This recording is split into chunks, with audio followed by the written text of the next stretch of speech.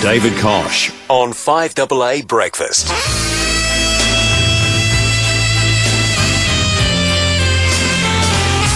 Good morning, dear Koshy. Good morning, team. Well, sometimes, Dave, we're thinking of what are we going to chat to Koshy about, and we've always got a long list, but sometimes something is right in front of you. You'll know what it is. Obviously, Treda's made his comment through that podcast, hasn't really expanded on it at any great length, but how would you feel about him nominating and running for the board? I think it's absolutely terrific.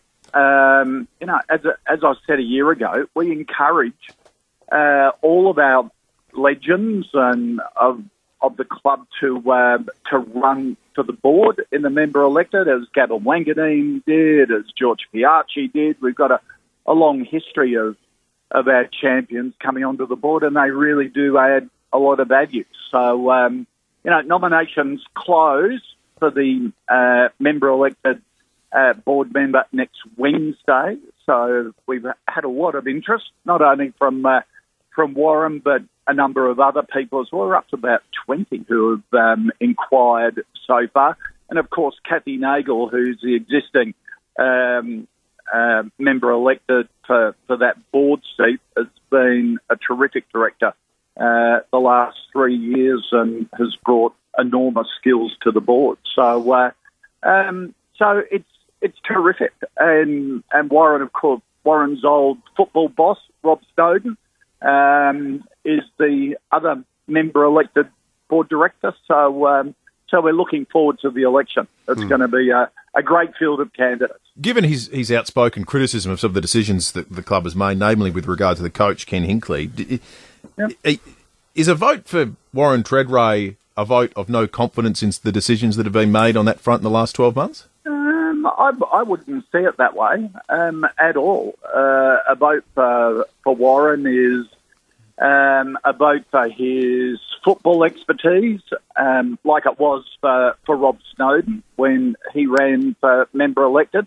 For Kathy Nagel, it's a vote for her expertise, particularly in that risk management and people and culture issue, which has gone so well for us as a club. So it's, for our members, we want a really strong field of candidates that bring a number of qualifications and experience to the board table, and that's what we're all about. But remembering it's a board, and being a director of an organisation like ours, and any organisation, being a director is all about transparency. It's all about governance.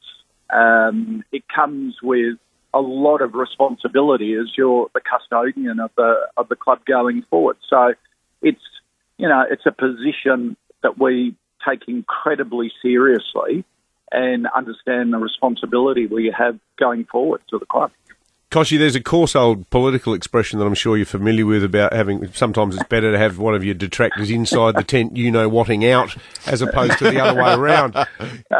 In a funny kind of a way, if Treda's got up, he might become the least interesting public analyst of the Port Adelaide Football Club going around, because he would have to be bound by board confidentiality, wouldn't he? Oh, absolutely. And every director that comes onto the board has got to sign off, or everyone that nominates for the member elected signs off on a charter that I have of board behaviours, values and beliefs. And, there's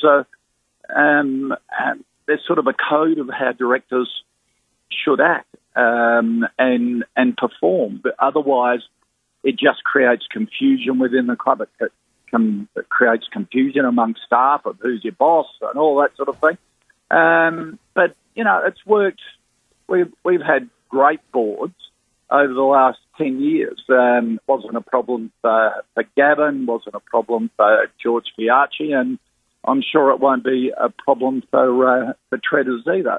Mark Rasciuto is another classic example of a similar position, a terrific board director for the Adelaide Crows, but understands what it means to be a director, and it's a fine line, and Mark, I reckon, treads it beautifully. We'll see what happens. Democracy at work.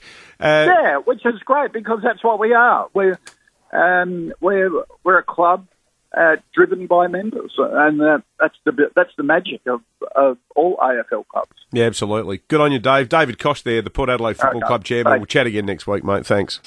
5AA News Time, back with the great people from See Differently who run the Guide Dogs next. David Penberthy and Will Goodings, 6 to 9, 5AA Breakfast.